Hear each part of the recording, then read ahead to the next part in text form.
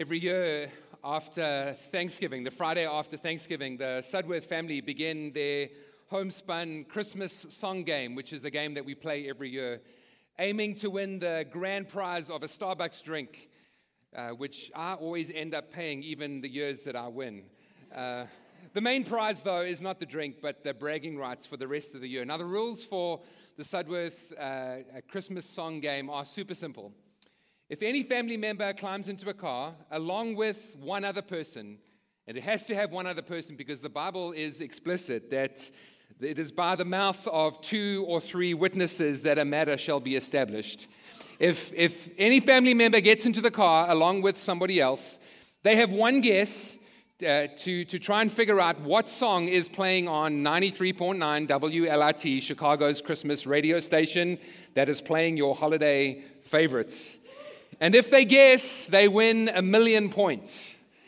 Right now, Debs is leading by 1,000,000 points above anyone else. So this season, with just like any professional musician or any sports person would, I wanted to get myself ready for the season ahead.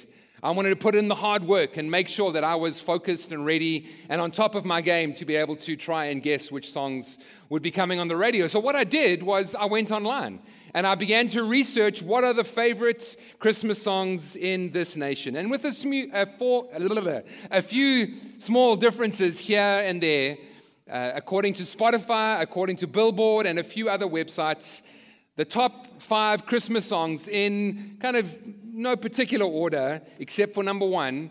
But the songs are songs like Jingle Bells Rock. You familiar? Jingle bells, jingle bells, jingle bells rock. You know that one? Maybe you don't. Wham's song, Last Christmas I gave you my heart, but the very next day you gave it away. That one. How about this? Have a holly jolly Christmas. It's the best time of the year. And now listen, if you're going to play this game at home, my number 1 piece of advice is consistency. You have to stick with the same song because eventually it'll happen. And so the song that I always choose is It's the Most Wonderful Time of the Year. That one actually, according to my lists, according to my research, is in fact the most played song on WLIT, except it's never played when I seem to guess it. But the overwhelming number 1 song on all Christmas lists that I've researched, and if you know me, I've researched this very thoroughly. Can anyone guess what that song might be? Oh, All I Want for Christmas Is You. There you go. I'm not going to sing it. All I want for Christmas is you. There you go. It's an original song. It's a song that she co-wrote. It's a song that she sings. But there's actually another song that she is maybe equally famous for. A song that was written in the 1840s. It's a song that we're going to sing after this talk. It's a song called Oh Holy Night. And there's a line in that song that has grabbed my attention, that's kind of really crept into my heart as we have started and as we are in the midst of this Christmas season. And that line is this: a thrill of hope, a weary world rejoices. How on earth can a weary world rejoice? Why the thrill of hope? Because the holy night that the song is all about is the night of our dear Savior's birth. It's the night when Christ was born. I would put it to you that in many respects, the thrill of hope is the Christmas story in 4 words. In last week's sermon, when Nathan kickstarted this particular sermon series, he introduced us to 2 often overlooked people that are found in Luke's retelling of Jesus' birth. And those 2 people are Simeon and Anna. Simeon had received a promise from God that he was going to see the Messiah with his own eyes before his death. The problem was, as we were told last week, was it had been 400 years since God had spoken. 400 years of silence. 400 years of waiting. Probably waiting in weariness, waiting in darkness. We all know what it's like to receive a promise for something and then have to wait for what seems like forever for that promise to be fulfilled. Now, when I use the word forever, I'm not talking about the 2 to 3 days of waiting forever because we've ordered something from another website other than Amazon. And we're so familiar to ordering something and having the package waiting for us at our doorstep the next morning. And I'm not meaning forever as in having to wait the week to open up the gifts that are now beginning to appear under our Christmas trees. By forever, I'm meaning waiting for months, sometimes years, perhaps even decades. For some here, perhaps waiting for a lifetime. Anyone who follows Jesus knows what it means to have to wait for God's promises to be fulfilled, because God is very clear. In Hebrews chapter 6, he tells us that it is by faith and patience that we inherit the promise of God. And I think if we were honest with ourselves, we get the faith bit. We get the trusting in God piece. But I don't think we fully embrace or fully even understand what it means to wait, what it means to be patient. We're not good at waiting. The prophet Isaiah in Isaiah 64, verse 4 says this about God. For since the world began, no ear has heard and no eye has seen a God like you who works for those who wait for him. My favorite quote of all time pertains to that verse. It's a quote by R.T. Kendall, author R.T. Kendall, and he says this: while we work, God waits. But when we wait, God works. While we wait, when we wait, we should be worshiping God. We should be found in the Word of God. We should be continuing to walk by the Spirit. But instead, I would put it to you, if you're anything like me, often while we wait, we tend to worry. We tend to wonder if God is going to do what he said that he would do.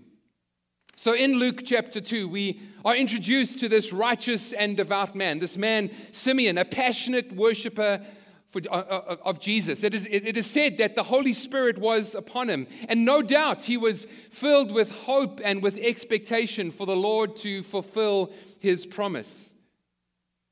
We all know what that's like. We all know what it's like to receive a promise and then to be full of hope and expectation for that promise to be fulfilled. But Simeon waited. He waited days, and days turned into weeks, and weeks, months, and months eventually turned into years. And no doubt in the midst of this expectation and this hope, I think obviously uncertainty and doubt began to fill his heart. He must have wondered, like we all do, if God would do what he said he would. When is this Messiah coming? He no doubt asked. Who is this Messiah? How will I know? Why do I have to wait so long? Will God do what he said he would? But friends, the moment Simeon laid eyes on Jesus, his questions were answered. And he knew in that moment that God had not forgotten him, or his promise, or his people.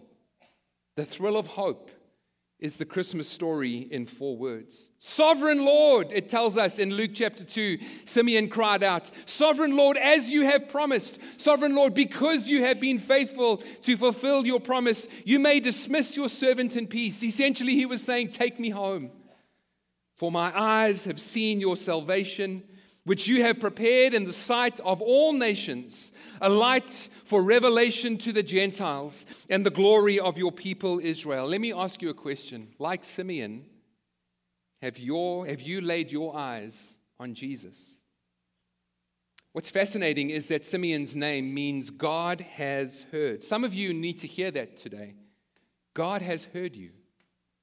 God has heard you. You are not overlooked. You are not forgotten. God has not forgotten you. I want to encourage you, don't lose hope, because he has heard the cry of your heart as you wait for his promise to be fulfilled. God has heard, but in the waiting, God shows us grace and favor. And what's fascinating is that's what Anna's name means. The other often overlooked person in Luke's retelling of Jesus' story. Anna's name means grace and favor. In Jesus, Simeon and Anna come together. In Jesus, God hasn't only just heard, but in the waiting, He shows us grace and favor in the midst of wandering and in the midst of weariness. So let me ask you again, like Simeon, have you laid your eyes on Jesus? The thrill of hope is the Christmas story in 4 words. Now, it's obviously so much more than this, but if nothing else, the Christmas story is about childbirth. That's what the word its nativity means in Latin. Now, I know not everyone here has experienced childbirth or seen childbirth firsthand or been part of childbirth, but no doubt every one of us have had family members or friends who've shared some of their experiences, or we've seen it on TV or in the movies. And that said, perhaps you would agree with me that there probably is no other human story, no other metaphor that describes the power that hope has to carry us through the pain and the reality of weariness and the anguish of very present suffering. I can't do this. Make it stop. I'm too exhausted. By the way, that was me as Debs was getting ready for her C-section. Irrespective, my point is this, that what gets us from the bud of God's promise to the fruit of God's promise fulfilled, what gets us from here to there, what gets us through what seems to be so overwhelming or even at times impossible, is the hope of rejoicing on the other end. It's the hope of sorrow being turned into joy. It's the hope that one day we will get to hold God's promise realized and God's promise fulfilled. It's what Jesus taught his disciples in John chapter 16. He says this, "It will be like a woman suffering the pains of labor." Now here, admittedly, the context is Jesus getting his disciples ready for his death, his resurrection, and eventual ascension. He's telling them, he's telling us that we need to wait well. We need to push through the difficult times while we wait for Jesus' return. He carries on. When her child is born, her anguish gives way to joy because she has brought a new baby into the world.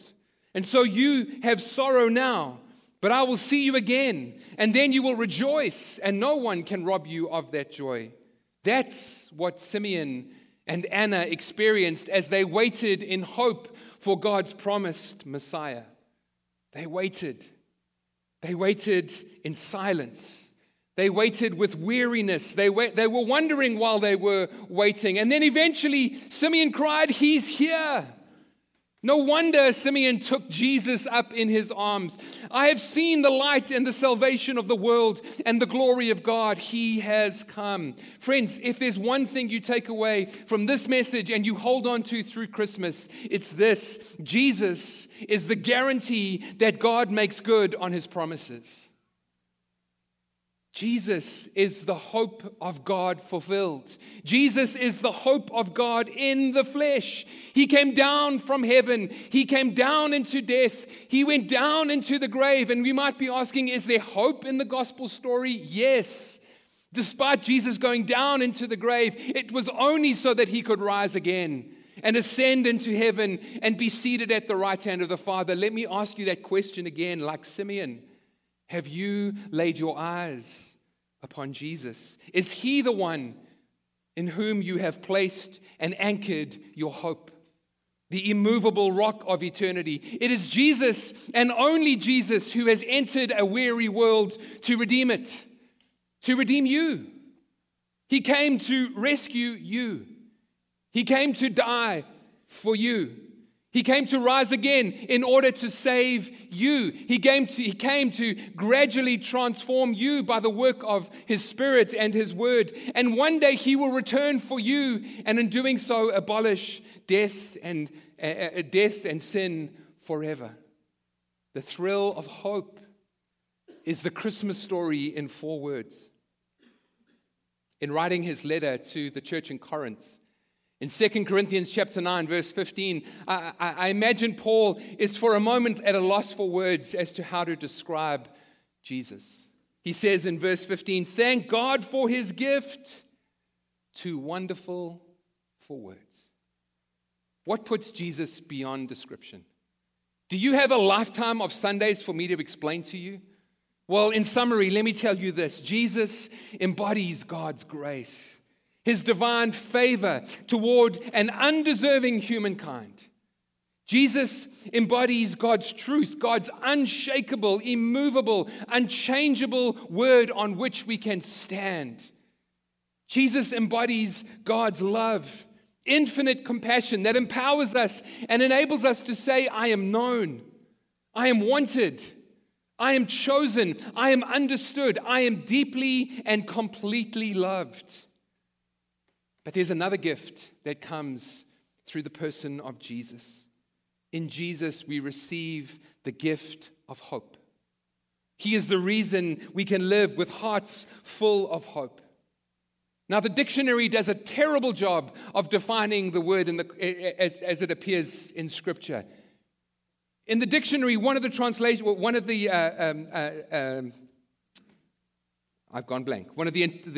definitions, thank you, that's the word. One of the definitions of hope is this: wanting something to happen or to be the case. It's like asking somebody the question, will 2024 be better than 23? Yeah, I hope so. I mean, that's not what the Bible means when it speaks of hope. The Bible definition is so much different. Hope in the Bible is the indication of absolute certainty, although not yet reality. I'll say it again. Hope is the indication of absolute certainty, although not yet reality. It carries with it an assurance, a resilient confidence in a certain future. Hope from Jesus energizes us with anticipation. It helps us and keeps us going. I want to read a passage of Scripture from Romans chapter 4, where Paul describes the hope that Abraham had in holding on to the promise of God. I'm not going to unpack it in its entirety, but there are a couple of phrases I want to pull out of here as we try to understand what this gift of hope is that Jesus has given us. In verse 18, Paul writes, even when there was no reason for hope, Abraham kept hoping, believing that he would become the father of many nations. For God had said to him,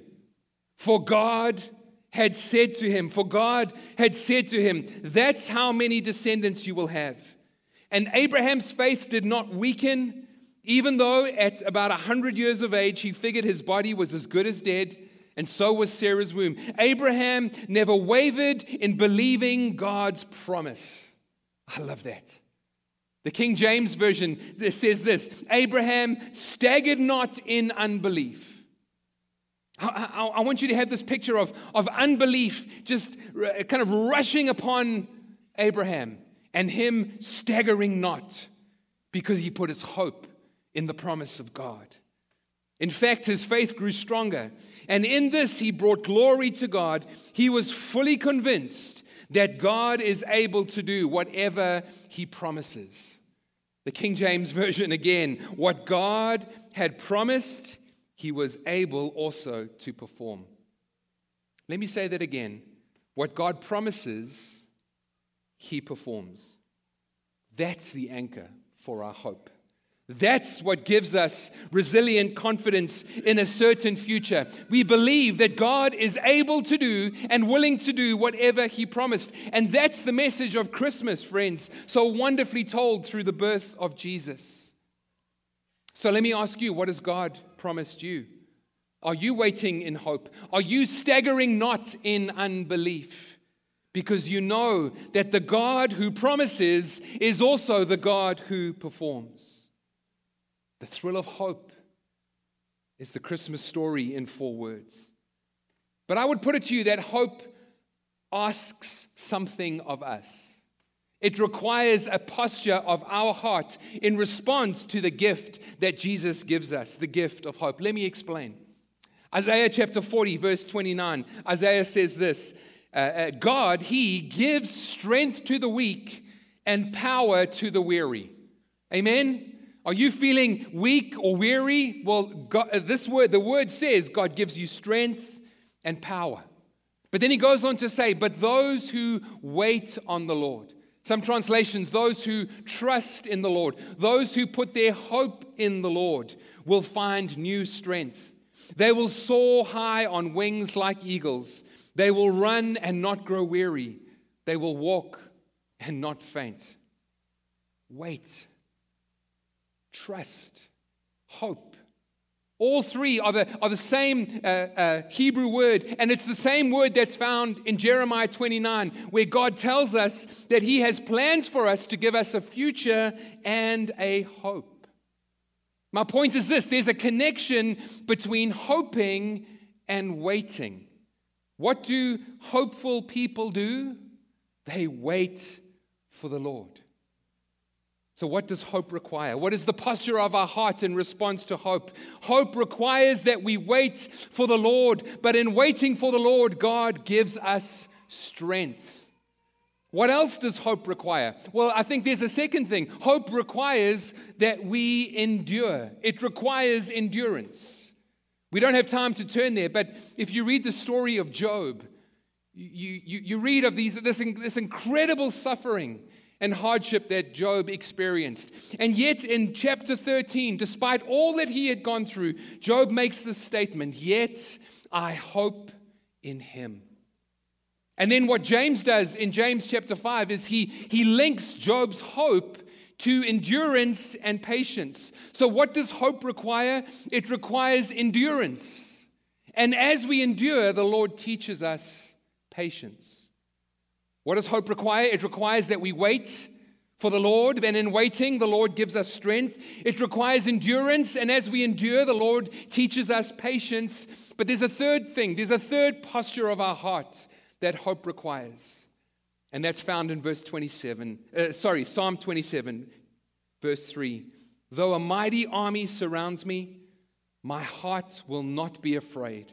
Even if I am attacked, I will remain confident. That word confident can also, it's the same word, hope and trust. Even though I am attacked, my heart is trusting in God.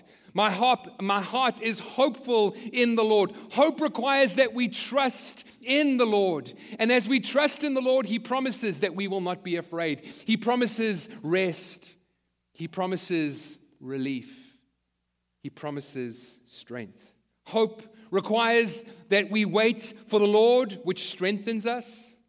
Hope requires enduring in the Lord, which teaches us patience. And hope requires trusting in the Lord, which results in rest. The thrill of hope is the Christmas story in 4 words. I want to end this morning by reading a remarkable verse from Romans chapter 15, verse 13 about hope. And Paul starts off with this: may the God of hope. Let me pause there for a moment and just reinforce this reality that the God that we worship, the God of the Bible, the creator of the heavens and the earth, is the God of hope because He gave us His Son, Jesus. That means that we have the confidence to know that there is nothing in the universe with the power to separate us from God's love. God's love will triumph over death and anything that life or Satan will throw at us. There is nothing past, present, or future that can weaken God's love for us. There is no power above us or no power beneath us, no power that can be found anywhere in the universe that can distance us from God's passionate love that He lavishly pours out upon us in Jesus. Let me ask you, is that true of you? Do you know this love? Like Simeon, have you laid your eyes on Jesus? May the God of hope fill you with all joy and peace. God is not miserly with His mercy. Paul knows that, which is why he doesn't pray that God would give us some joy or a fraction of or a measure of His peace, as if God somehow had to kind of carefully ration out His resources. Paul knows, and he wants us to know, and he prays that we would be filled with all joy and peace, the totality, the measurelessness, the entirety of joy and peace upon each and every one of us, without limiting God's ability to do that for anyone else. God's intention is for all joy and all peace to be poured out on all of His children all of the time. The measures, the limits are never on God's side. We have a budget to buy Christmas gifts. God does not have a budget when it comes to his love, his joy, his peace, and his hope. May the God of hope fill you with all joy and peace as you trust in him. That's our response. Friends, this is not earned. This is not worked for. This is not grabbed hold of. This is as we trust in God. It's received by faith. It's received by trusting in him. May the God of hope fill you with all joy and peace as you trust in him. And here's the result, so that you may overflow with hope. Overflow with the hope of the gospel. Overflow with the truth and the reality of who Jesus is and what he has done for you and for me, and therefore who we are in him. May the God of hope fill you with all joy and peace as you trust in him, so that you may overflow with hope. And how does this happen? By the power of the Holy Spirit. By the power of the Holy Spirit. It is the Holy Spirit who enables us to overflow with joy. It is the Holy Spirit who enables us, according to Isaiah 40, to run and not grow weary. I love that phrase, to run and not grow weary. It reminded me of a story that I read in the newspaper a couple of months ago about the first man with Down syndrome to complete an Ironman triathlon.